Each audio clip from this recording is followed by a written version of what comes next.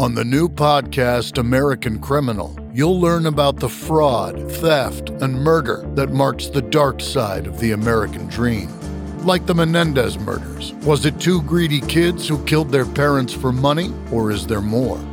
Listen to American Criminal wherever you get your podcasts. Hey, this is Corey from the Showdown Podcast. When I'm not talking about movies, I'm listening to Set Listing with Bruce.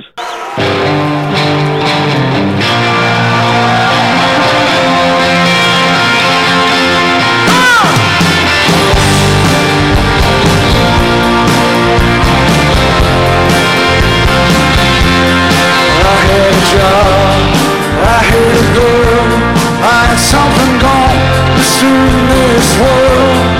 I got laid off, lonely yard, I left for bed, times got hard. Now I work down at the car wash, where all over there's this rain going through, like you're riding on a time train. She's just a joke, I gotta go. We had it once, we ain't got it anymore. She packed the bags, left me behind. She won't take it on the Central Line. Nights as I sleep, I hear the glass of wine. Feel the kiss in the misty rain. Going through like you're riding over Don Trail.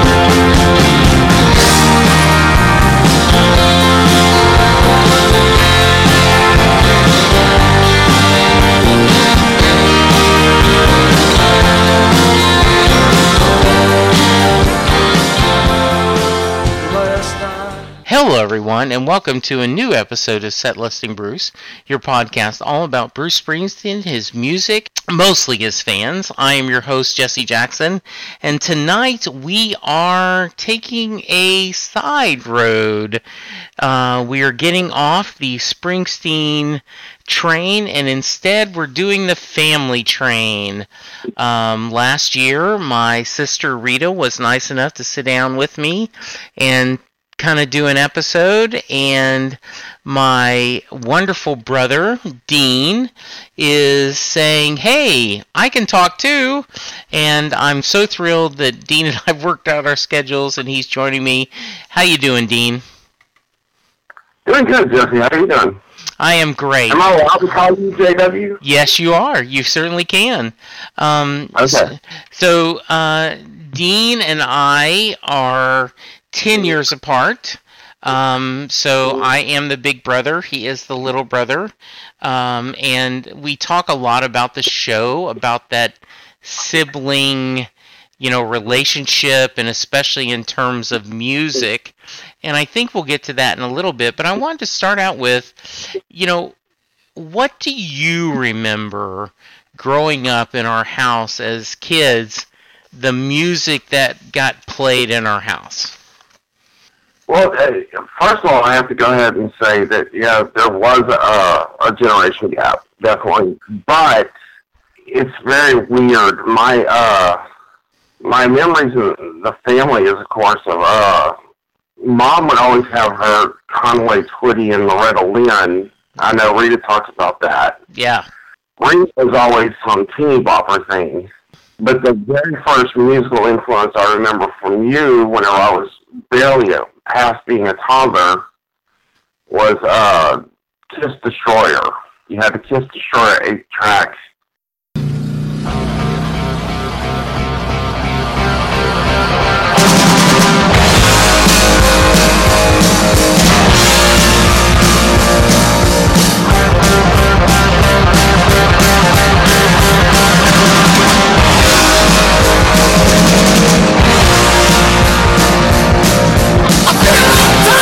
Saturday night.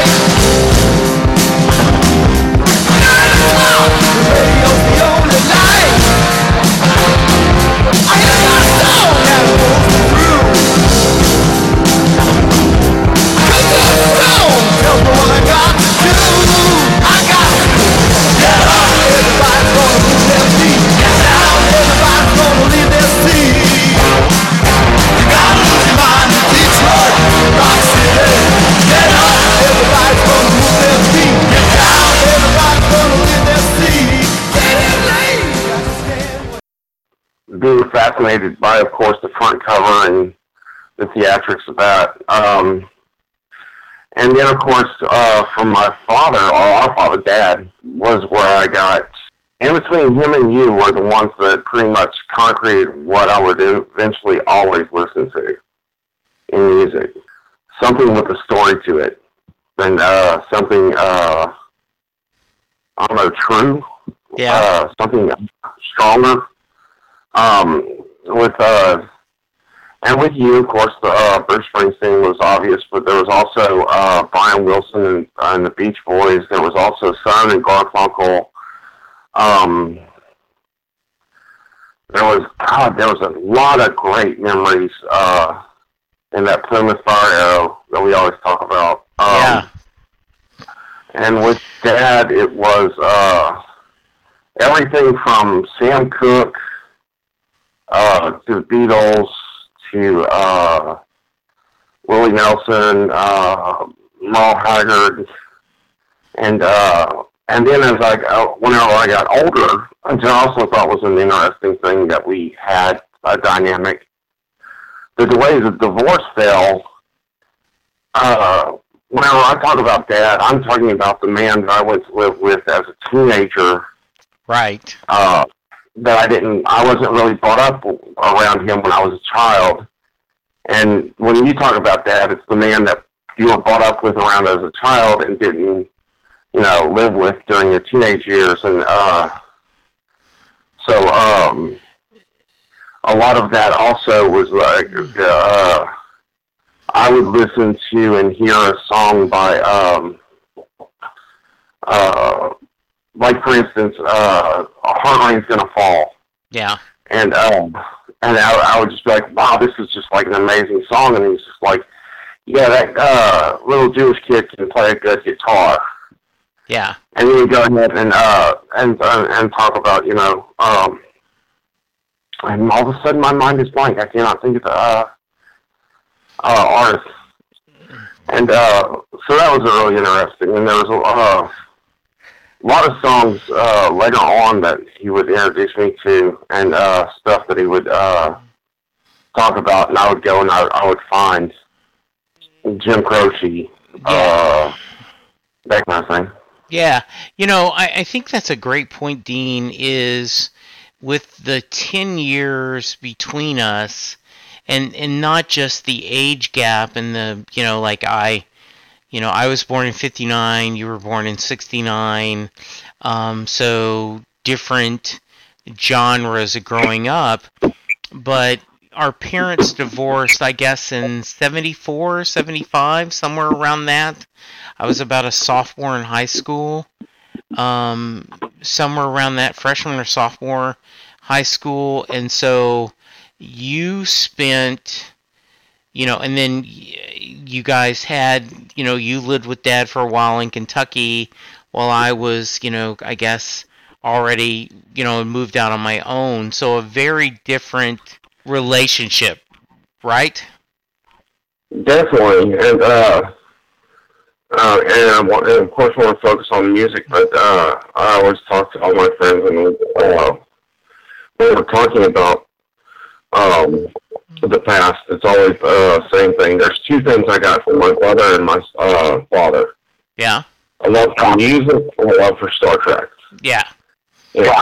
And both were, and it wasn't just, here, this is nice music, this is a thing to listen to.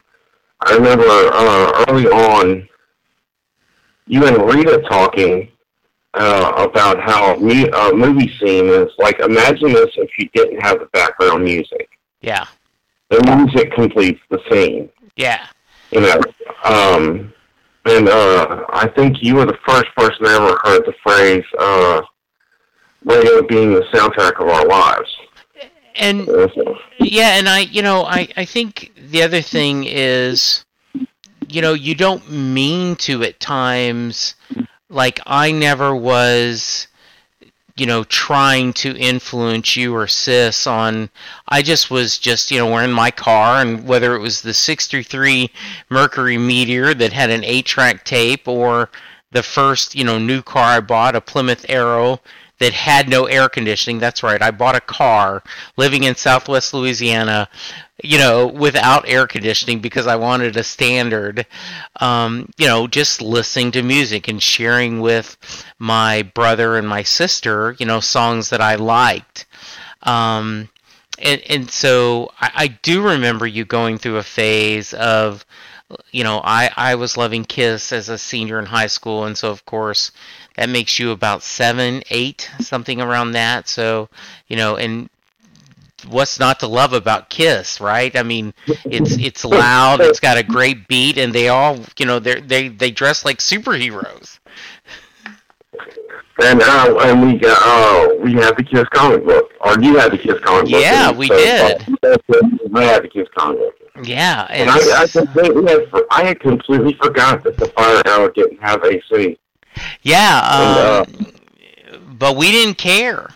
I mean, we just that was freedom. That was our Millennium Falcon. That was our Serenity. That was our ride. And I know I like go way overboard and wax poetic, but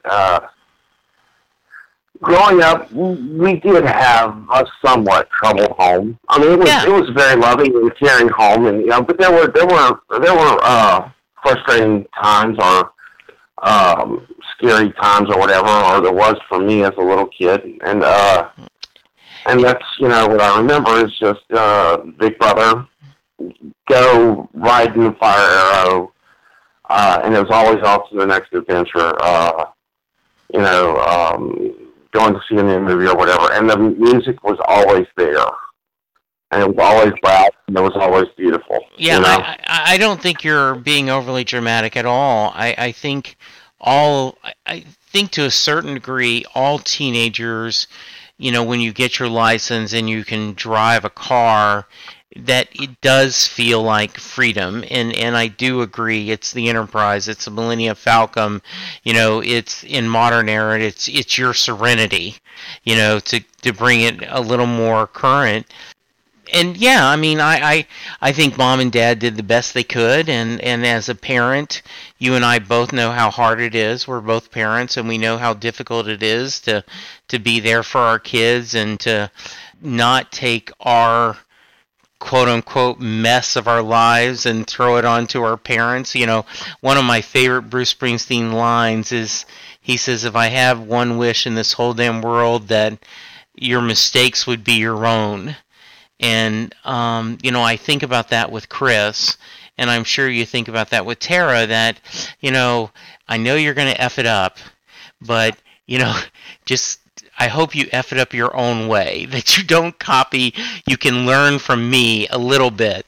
So yeah, and I remember just, throwing the cassette or the 8-track in and us singing along and laughing and joking, and it's just a wonderful memory. And I'm glad you have that same memory that I do, and that's just really nice. And of course, being a child, some of it I got wrong because the other day I tried to do the math, and I was just like, yeah, that car brought us home from seeing Star Wars.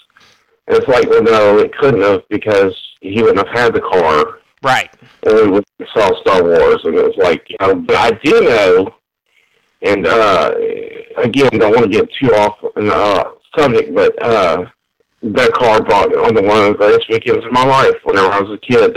Went and saw Escape from New York, and then we barely had enough time, and we got to see the Reservoir Dogs minus the first 5 minutes. Yeah.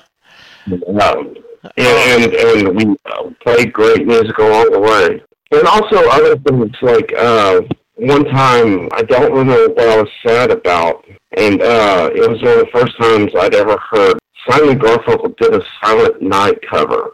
Right. I remember it made me cry, or I was crying about something, and you just let me cry.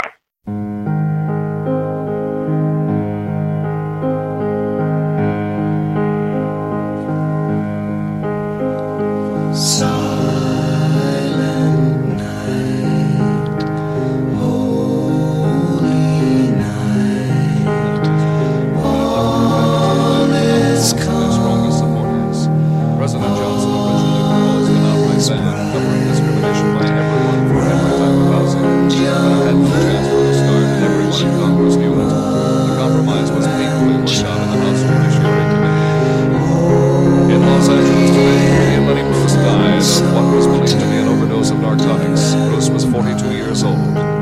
Dr. Martin Luther King says he does not intend to cancel plans for an open housing March Sunday into the Chicago suburb of Cicero. But County Sheriff Richard Ogilvie asked King to call off the march, and the police in Cicero said they would ask the National Guard be called out if it is held. King, now in Atlanta, Georgia, plans to return to Chicago.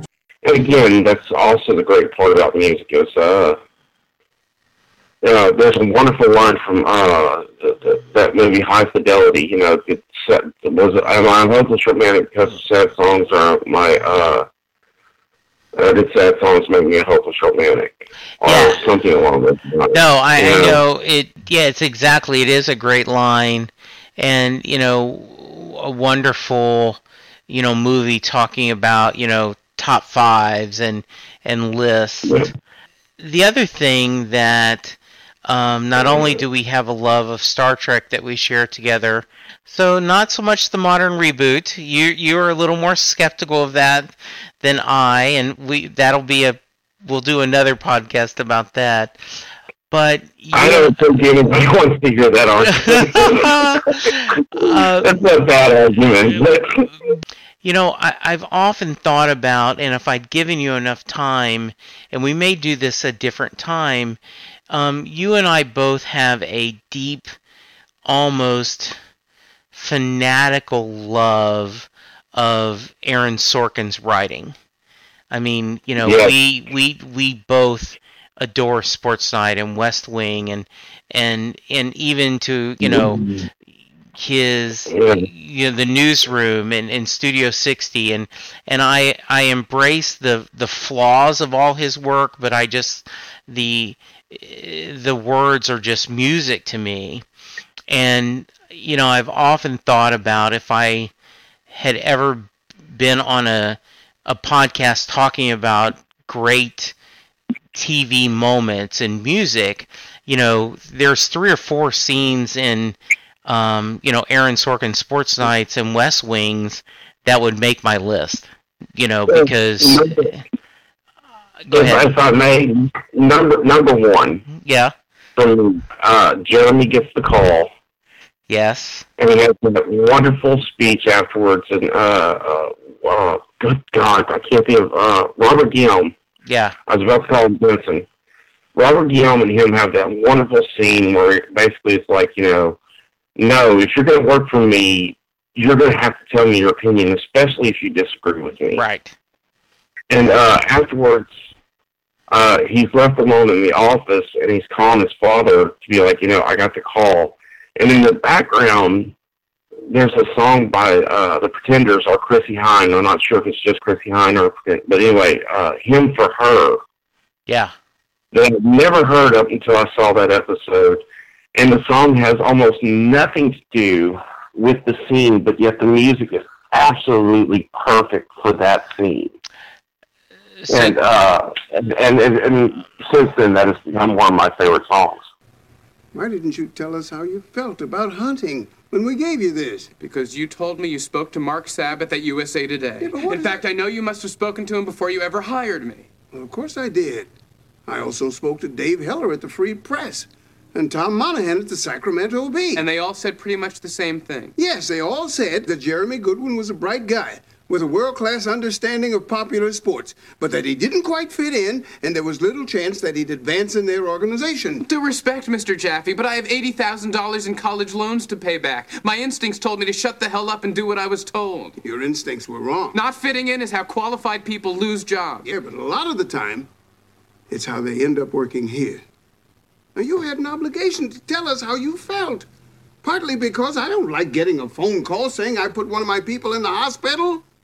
But mostly because if you feel that strongly about something, you have a responsibility to try and change my mind. Did you think I would fire you simply because you made a convincing argument? It's taken me a lot of years, but I've come around to this. If you're dumb, surround yourself with smart people. And if you're smart, surround yourself with smart people who disagree with you. I'm an awfully smart man, and Mark Sabbath is an idiot. He had you, and he blew it. You're gonna do great here. But you gotta trust us. You fit in on your own time. When you come to work for me, you show up to play. I'm going home. You don't know us very well. So if it's hard trusting us at the beginning, Maybe it'll help to know that we trust you. Good night. I'll see you Monday. Good night. Into your room, I've heard it's lined with the things you don't show.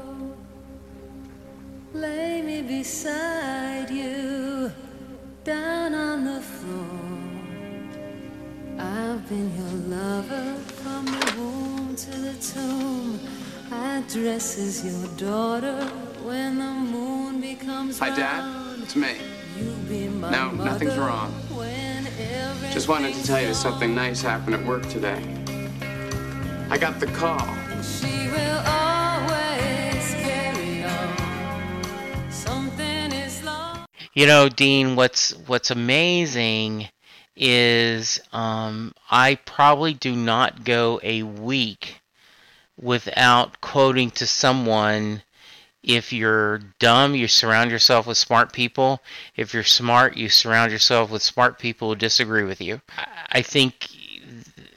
That is one of the mantras I use in my management life.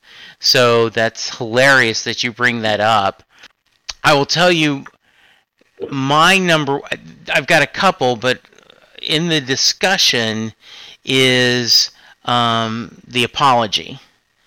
And when Dan gives that heartbreaking story about his little brother and his dying, and you're waiting, and Dan kind of goes, and Casey reaches over to talk to him, and you just know Casey is going to give him some wonderful words of advice or friendship, and he starts talking about the Starland Vocal Band, which was a callback from earlier in the episode, and they start playing that song. I cry every time. Just go ahead. Just put me in the corner. I'm laughing. I'm just crying away at that. I have a younger brother named Sam. Sam's a genius. I mean, literally. As a kid, he tested off the charts. The first computer I ever had, he built from a kid he bought with money he earned tutoring other kids in math.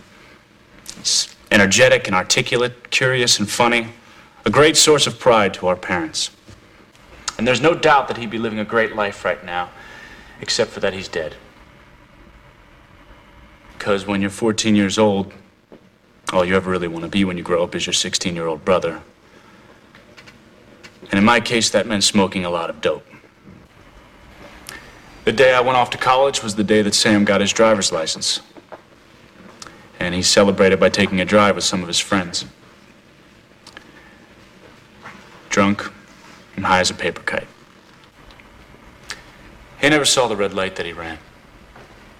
And he probably never saw the 18-wheel truck that put him into the side of a brick bank either. That was 11 years ago tonight. And I just wanted to say, I'm sorry, Sam.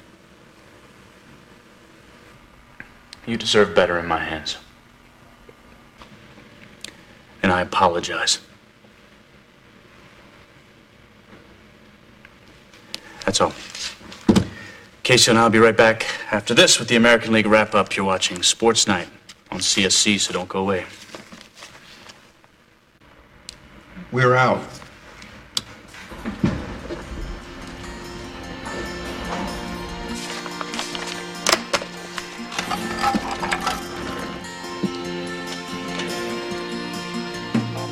Can I just say one more thing about the Starland Vocal Band? Sure. 1978, they win the Grammy for Best New Artist. You know who they beat? Elvis Costello. Now, is it your belief that Elvis Costello isn't cool? No, it's my belief that the Grammy voters aren't cool. No, they don't. Hey, I've been trying to tell you. Who else isn't cool that I thought was cool? Is Nicholson cool? Oh, yeah, Nicholson's cool. J.D. Salinger? Yes. Muppets? Yes, but not cool. There's a subtle distinction. You gotta feel it. Zamfir, master of the pan flute. Very, very cool. Really? Yes. Yeah. And the thing about it is I usually will go ahead and slam like trolls on the internet and be like, Aaron Sorkin made Starland Vocal Band. cool. Yeah. Kiss my. I'm pardon my language, but yeah. Yeah. Sorry. There's no argument is good, you know, because it really is. At the end of that scene, it's like one of the more cheesier songs. Yeah. And there's nothing wrong with a cheesy song. I mean, exactly. The Pina Colada song is probably one of the cheesiest written songs about, you know, cheating on your spouse, but yet how many times has it been used? Right. It's just that one.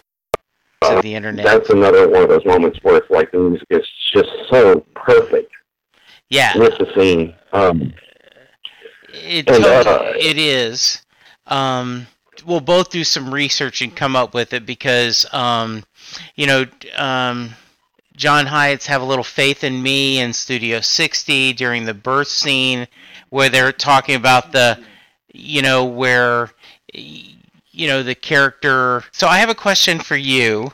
I did want to ask you a question. You have been very clear that Downbound Train is your favorite Springsteen song. Tell me why. Tell me about that song, why that meant so much to you. For some reason, and I guess it's worth mentioning, my favorite song of all time is Baker Street. Okay. Okay. And Downbound Train is also, and Downbound Train to me is it's the ultimate Bruce Springsteen song, which I since found out, because originally we were going to do, in my opinion, on like all these Bruce Springsteen songs, and I couldn't get it. Right. But there's, I mean, it's Springsteen. I feel like an idiot because I'm like, you know, but to me, John Mellencamp, that sort of thing, you know, I love stories. Okay, well, real quick, Spider-Man was my favorite superhero growing up, and you have problems with him, which we could go into later on. There's a point to this. My thing about it that I love is it's the average guy, the guy who reached out for a dream, it didn't work out, and he just has to live. And his life, in a lot of ways, is pain and hell, but he still survives. Right. He still continues. I heard Downbound Train long before I ever went through a divorce. Okay. And again, it's one of those deals that the music make reality or the reality make music. But for some reason, it spoke to me, and it was just like, I understand it to the core. It's just, you know, I had a job, I had a girl, had something going, Mr. in this world, you know. That's the whole thing. It's like, you know, I had a life. I was someone. Yeah. And I was someone because not only, you know, I served a purpose and someone loved me. And then you took that away from me, but I'll still keep struggling on. I'll still keep surviving. Okay. You can't kill me. You can't stop me. Okay. And I believe that's, you know, back in the 80s whenever, and I'm not trying to get political, but Reagan was going to use Born in the USA, and Bruce Springsteen fans around the world like, really? That's, you know, it totally is. You don't get the message. Right, exactly. One of the most misunderstood songs of all times, not just of Springsteen, but just period. But I believe that's the it's the end of Moscow on the Hudson movie, if you're familiar with that one. It's the same thing. It's like, you know, yes, there is all these problems. Yes, there was a war that was unfair, and my brother got killed. And yes, I can't get a job at the factory. But you know what? Yes, I still love this country dearly. This is still the land of opportunity. And just because it isn't working out for me, it doesn't mean that it's still not great. Yes. And you know, and I am American. I'm still fighting. I'm still struggling. I'm still doing what I have to do because what other choice is there? You know, I love those songs. I love those characters. Those are the ones that always spoke to me. Yeah. Plus, also, let's face it, Downbound Train, which I have to admit, I was disappointed whenever I saw it live.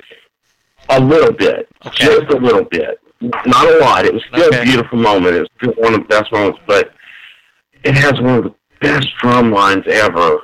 Mm-hmm. And I just was almost waiting for that 80s hair metal, heavy metal, lose himself, like, Yeah. Limbo off the Muppet Show, beating the hell out of drums, Yeah. Because it just has that just hard-hitting, so yes, I dearly love that song, and I'm completely surprised when people don't know it. Yeah. Now, and the other, we aren't going to go through all the songs, but I will, if you remember, and if you don't, that's okay. But the song list I give to newbies includes Jack of All Trades. And, the other one is Highway Patrolman, and I am very clear, that I think Johnny Cash's version of Highway Patrolman is better than Bruce Springsteen's. And in fact, kind of like Johnny Cash took Hurt and made it his song, I think he took Highway Patrolman and made it his song. But... no, God. Okay, I'm sorry. No, go ahead. That was one of my most embarrassing moments whenever I sent you that write-up. Yeah. And I'm like, he's going to hate me for this, because I was just like, this Johnny Cash, and that's not a slam on Bruce Springsteen, because I've heard Springsteen do songs that I so much preferred Springsteen's version than the original. Yeah. It was still such a great written song. And I so wanted, even when I heard the first time, I was like, God, it'd be great if there was like a Johnny Cash, Merle Haggard, even a Willie Nelson did this. Yeah. And then to find out that Johnny Cash did cover it. I'm sorry for interrupting. I feel relieved that you had the same experience. Yeah, I do. I mean, it just elevated the song. I mean, with Cash's, experience and his voice, and it was just something amazing. But I had told you that I had a story about Jack of All Trades, and when I first heard the song, it made me think of our stepfather Kenneth, because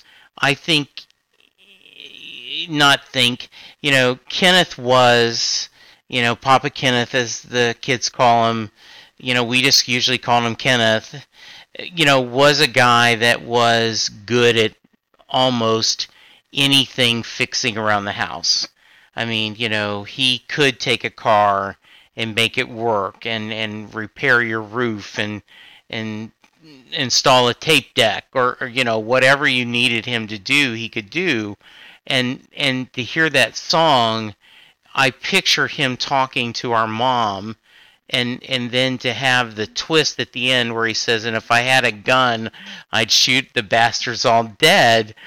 Kind of like, what? Oh, wait a minute. That took an ugly turn. Did the song remind you of Kenneth at all?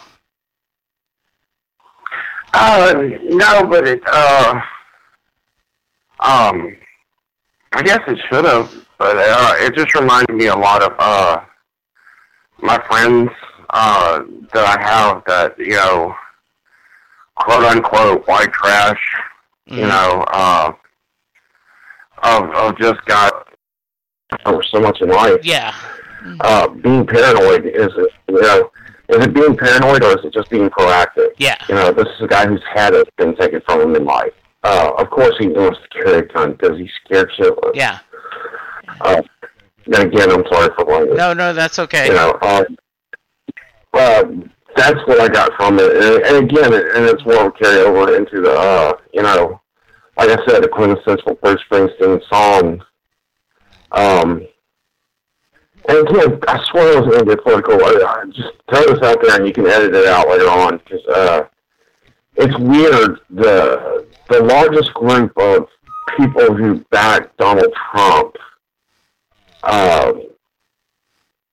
would be a character in a Bruce Springsteen song, and Bruce Springsteen was definitely, if anything, anti-Donald Trump, so it's kind of unusual. That actually is a very good point. I mean, that the idea of people trying to make their way in through this new world, and I say many times on the podcast that I think in another life, Bruce Springsteen would have been a Southern preacher, because a lot of his songs have that gospel, feeling of, we're going to be okay and working it. I do find it ironic that, there is a lot of people wanting a better life, and, that's, I think, where a lot of people, put their faith in the Republican Party and this administration. And as you said, we're not going to get political. I don't know where they are now. I hope for the best that they are making the right decisions for everyone. But it is kind of weird that the characters of Bruce Springsteen's songs would vote for him, even though Bruce would not. So, I won't keep you too much longer. But you said you had a story that you remember the first time I played Bruce Springsteen for you. Now, I do not remember this. To kind of set the stage, as we talked about, Dean is 10 years younger than I am. I remember being obsessed with Kiss and the Beach Boys when I graduated from high school, and I was a casual Bruce fan, and I don't remember becoming obsessed till I saw him live in 2002. So I am really curious about this memory you have that must have been, late 70s, whatever. How old were you? Do you remember what grade you were in or how old you were? Sorry.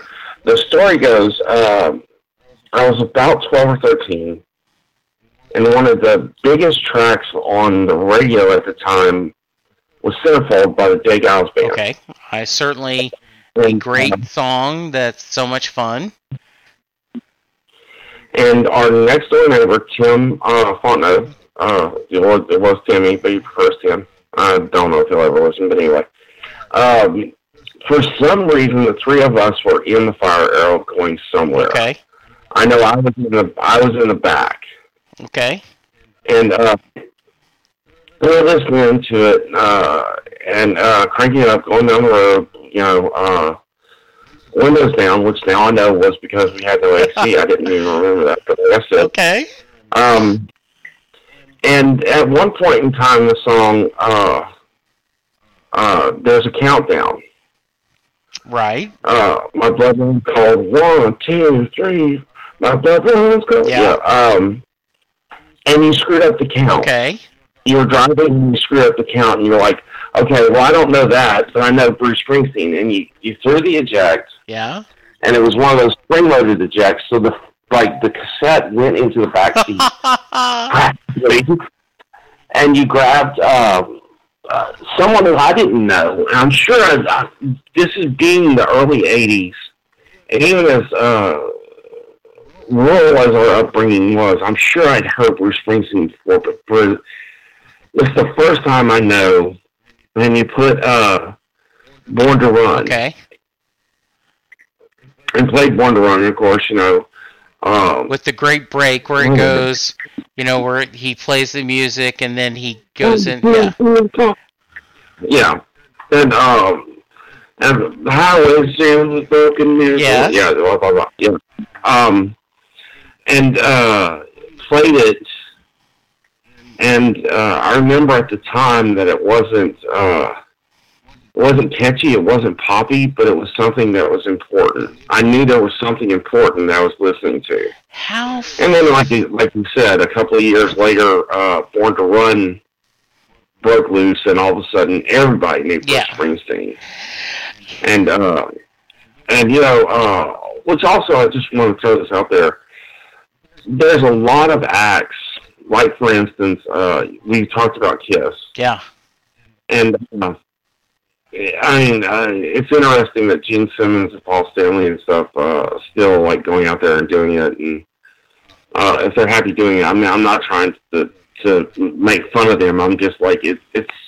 There's a little bit of a sad element to the fact that it's like, you know, you almost want to be like, you know, let it go. Yeah.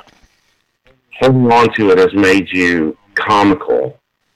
And it's really kind of strange that Bruce Springsteen went from being, you know, Bruce Springsteen with a huge background following, had Born to Run hit, became the largest act. Yeah, I mean, you could make the argument, right, that Madonna, Michael Jackson, Bruce Springsteen, and Prince, the 4 biggest stars of the 80s. Definitely, and then the largest live draw. Actually, in my entire lifetime, I don't think there's ever been anyone that's been more of a live draw consistently. U2 and Bruce Springsteen. Yeah. And so that was actually, you know. Yeah, I think you're right, and you're not just playing to my core audience. I think the truth is, and I've said this many times, you know, that he is doing 3.5 hour shows, sometimes 4, and it's a different set list every night, which is, you know, by the way, I did want to publicly thank you for asking the question about the name of the show. It gave me a great chance to explain it, and I really appreciate you asking the question. You know, so versus, you know, Kiss is going out there and doing it, you know, or even the Beach Boys, who I love. It's a greatest hits 90-minute show, and you know, it's almost on autopilot, right? That they're just going out, they'll play the hits, and now then, thank you for our money, let's move on. And Bruce, you think, at least I'm biased, and it sounds like you're feeling the same thing, is even in his late 60s, is still trying to prove something, still trying to make a statement, still trying to be an artist in his performance. Okay, well, wow, that's actually, okay. I would say the exact opposite. He's just doing what he does. Yeah. I didn't actually get that from it. I got the exact opposite. Oh, really? I was just, he was totally unfazed from what I've seen, and again, I'm not nearly as a fan you are. From everything I've seen, interviews and everything else, it's like the Kennedy Award honors. Yeah. Whenever they're doing the whole thing, and you have the President of the United States sitting, you know, next to you being like, you know, I had to become president because I couldn't become the boss. Yeah. You know? Totally unfazed by it, and he's just like, you know, look, I'm just here to make music. Yeah. I enjoy this. This is what I do. And you know, this is. I'm a one-trick pony. This is all I've got. You know, and totally. Yeah, go ahead. Yeah. You know, I'm always amazed by Bruce Springsteen's real humility. The actual humility of the fact that it's like, you know, this is who I am. He's completely self-aware. And I like, this is who I am. This is what I do. Yeah. And I think we're saying the same thing in different ways. You know, what I do is I play music. You know, I know for a while there was a Christian band you liked. I can't remember the name, but it stuck with me. Oh, God, no, let's not go there. No, but there was a point. Let's not bring it right. Well, but you had said, you know, we play for God. And then they just went into the music, and you know, and I think Bruce is like, you know, I play because that's what I do. You know, I don't know any other way to do it except just to do it, and I truly think he is out there and the rest of the E Street Band because they still love what they do, and you know, whether it's a crowd of 50 or 50,000, you know, they're just playing because they love to play together. and I think that's very cool. That's yeah. Real quick question. I'm sorry. Again, you could edit this out if you want. God, has Springsteen and Gilmore ever done anything from? Do you know who I'm talking about? David Gilmour from Pink Floyd. I do not think they have worked together. You know, I don't know that he has. I know, you know, speaking of, I had a guy on the show, and, you know, when Prince died, Bruce and them did Purple Rain. When Glenn Frey died, he did a cover of Take It Easy. When David Bowie died, he did a David Bowie song, and I really was hoping that when Merle Haggard died, that he was going to do a Haggard song, and he didn't. And I'm really sad about that, because I think I've shared with you, when Merle Haggard died, I felt like we lost Dad all over again.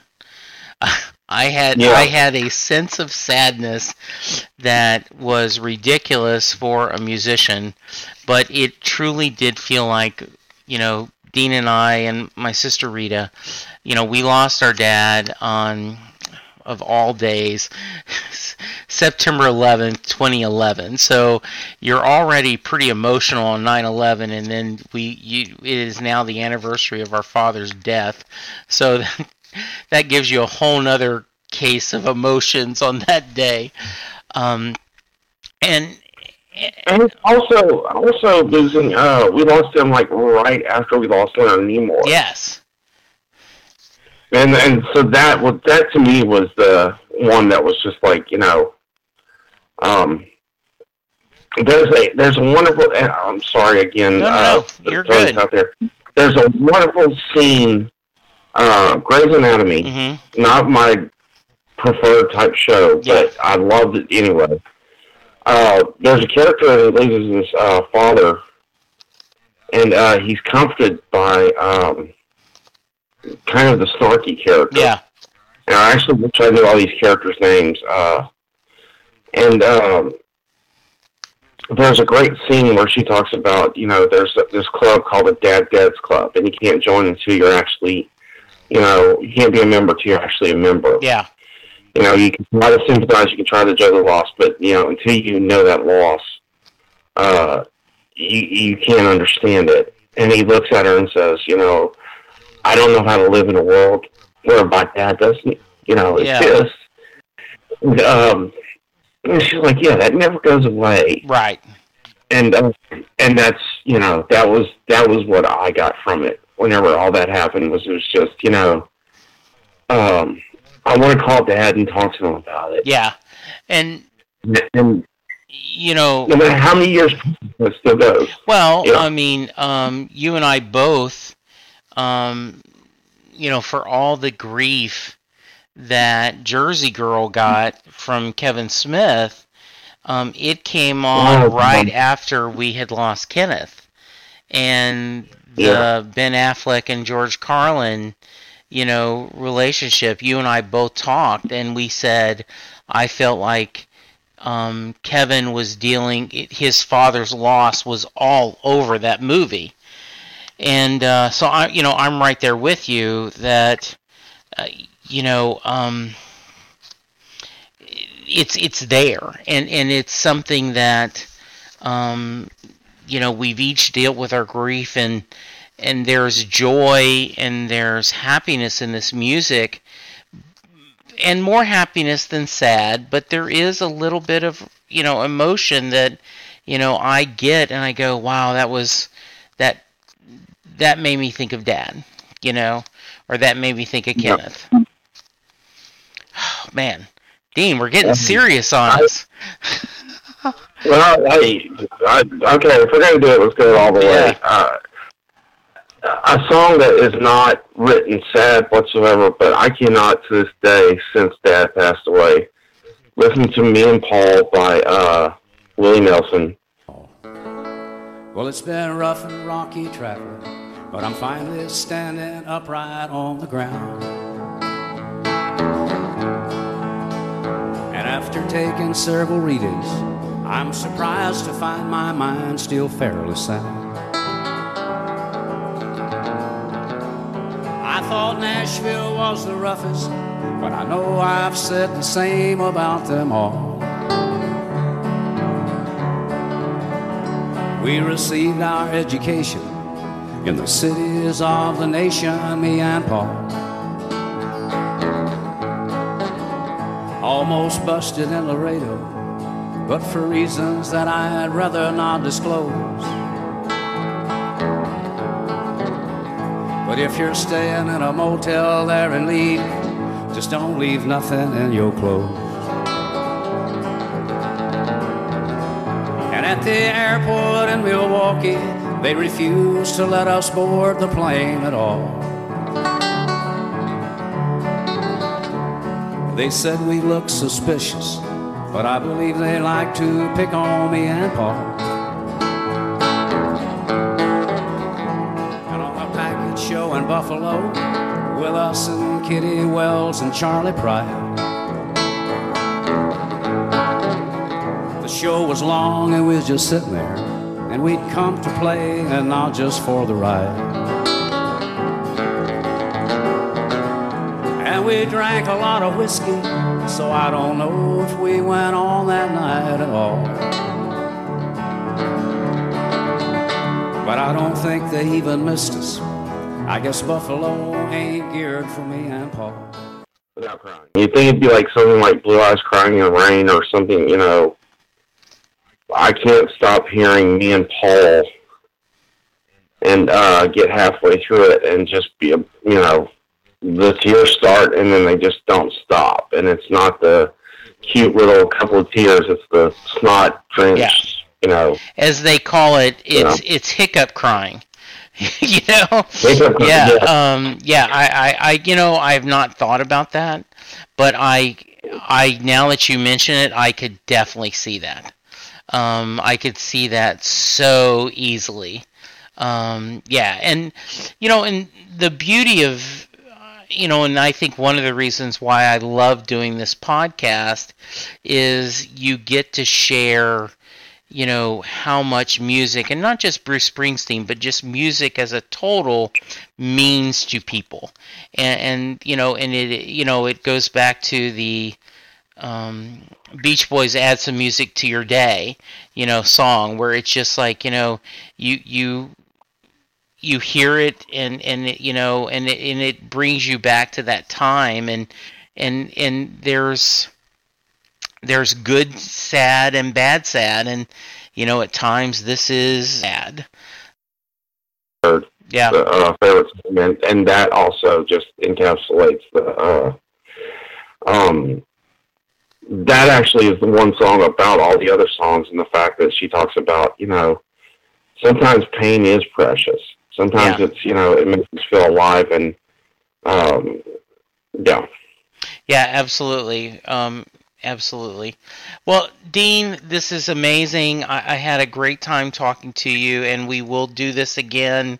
You know, I appreciate you coming in and sharing your thoughts and kind of helping me, you know, kind of share a little bit of time together as brothers.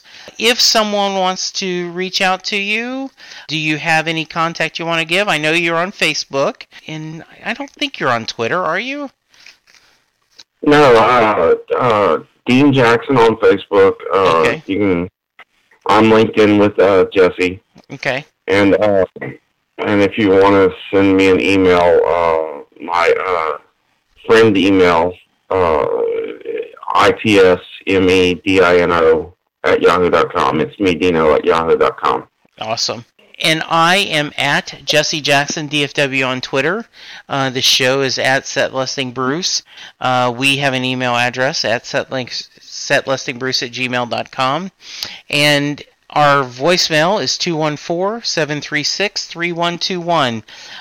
If you want to join me and talk about maybe your family connections or your musical journey, I would love to have you. Dean, it has been too long since we've seen each other. I got to figure out how to get down to Houston so that we can share coffee and hug each other's neck. I know it has been too long since we've got to catch up in person, but I am so happy we got to talk a little bit at least tonight. Definitely, and maybe we can even ask the fans. Do you want to go ahead and set up a poll whether or not they think us doing a Star Trek podcast would be, okay, except for the fact we probably kill each other. I think we do it out of love. I'm sorry, I got to get this in because I promised in the beginning myself I'd have to have this. Yeah. Saying you ignorant.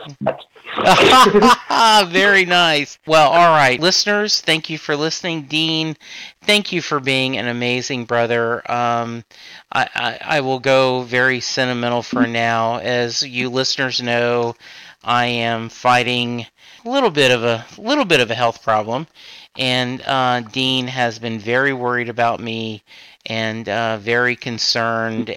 I feel your prayers, Dean, and I know how much you love me, and trust me, that has meant the world to me. So thank you for that. And I think with that, before I start crying, we're going to call it a night. So keep hope alive, and thank you, everyone. Good night. We play king of the night out on the air. The world come charging up to the hill. We were women and men. There's so much that time and memory fade away. We got our own roads to ride, and chances we got to take. We stood side by side, each one fighting for the other, and we swore till we died we'd always be blood brothers.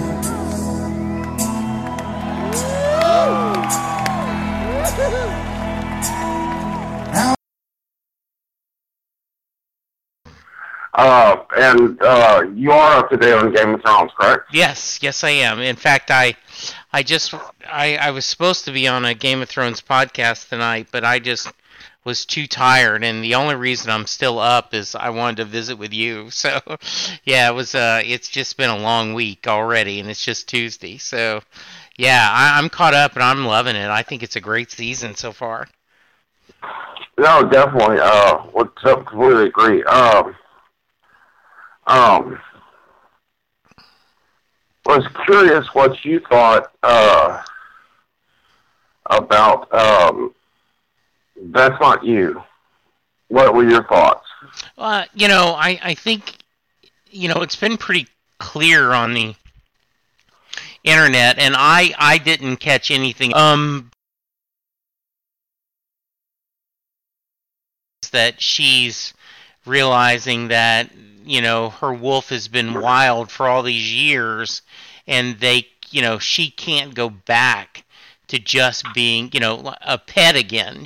And so that's Arya's kind of way of accepting the fact that, she can't be what she's not.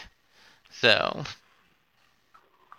Okay. For some reason that cut out halfway through, but yeah. Mm-hmm.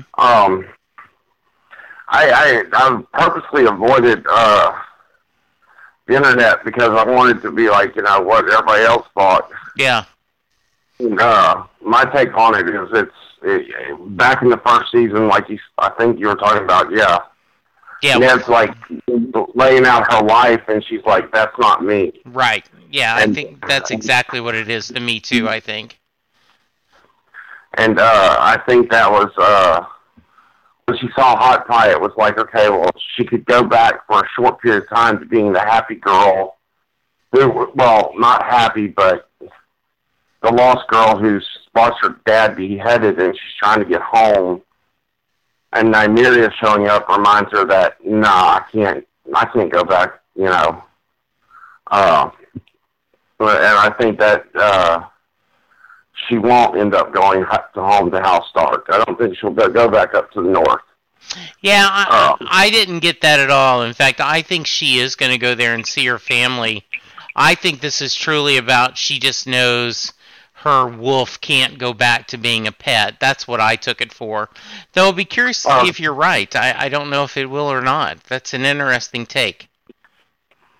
Yeah, that's was my take on it. Is it's just it's someone who's she had no choice really, but she's just like she had to do what she had to just do to survive, and now she's someone who, you know, she could never go back to being Jon Snow's little sister. She could never go back to being Sansa's little sister. She's a sword for hire, an assassin, a wild creature, and she can never go home. And I think that that's what I took from it. And I think it's going to be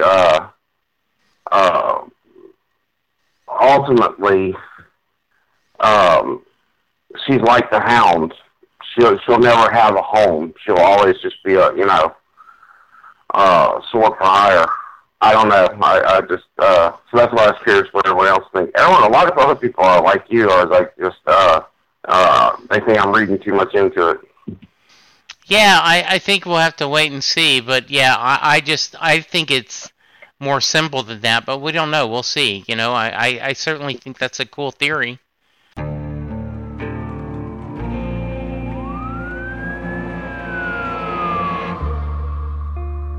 What would you do to achieve the American dream? The big house, the happy family, the money. 911, what's your emergency? Would you put in the hours? Would you take a big swing? What's the problem? What's the problem? Would you lie? Would you cheat? Were they shot? Were they shot? Would you kill? Yes. My mom is dead. My mom is right there. From Airship, the studio behind American Scandal, comes a new true crime history podcast. I'm Jeremy Schwartz, and I'll be taking you inside the minds of some of our most notorious felons and outlaws, exploring the dark side of the American dream. In my new show, American Criminal, you'll meet the picture-perfect brothers who killed their parents, the thief who stole babies, the crypto king who siphoned off billions, and plenty more. From assassins and gangsters to killers and con artists, whatever the case, whoever the criminal, you don't know the full story until now. Don't miss the debut season of American Criminal, The Menendez Brothers, beginning February 29th. Listen wherever you get your podcasts, or to get early ad-free access to the entire season first, plus hundreds of other ad-free history podcast episodes, subscribe at IntoHistory.com.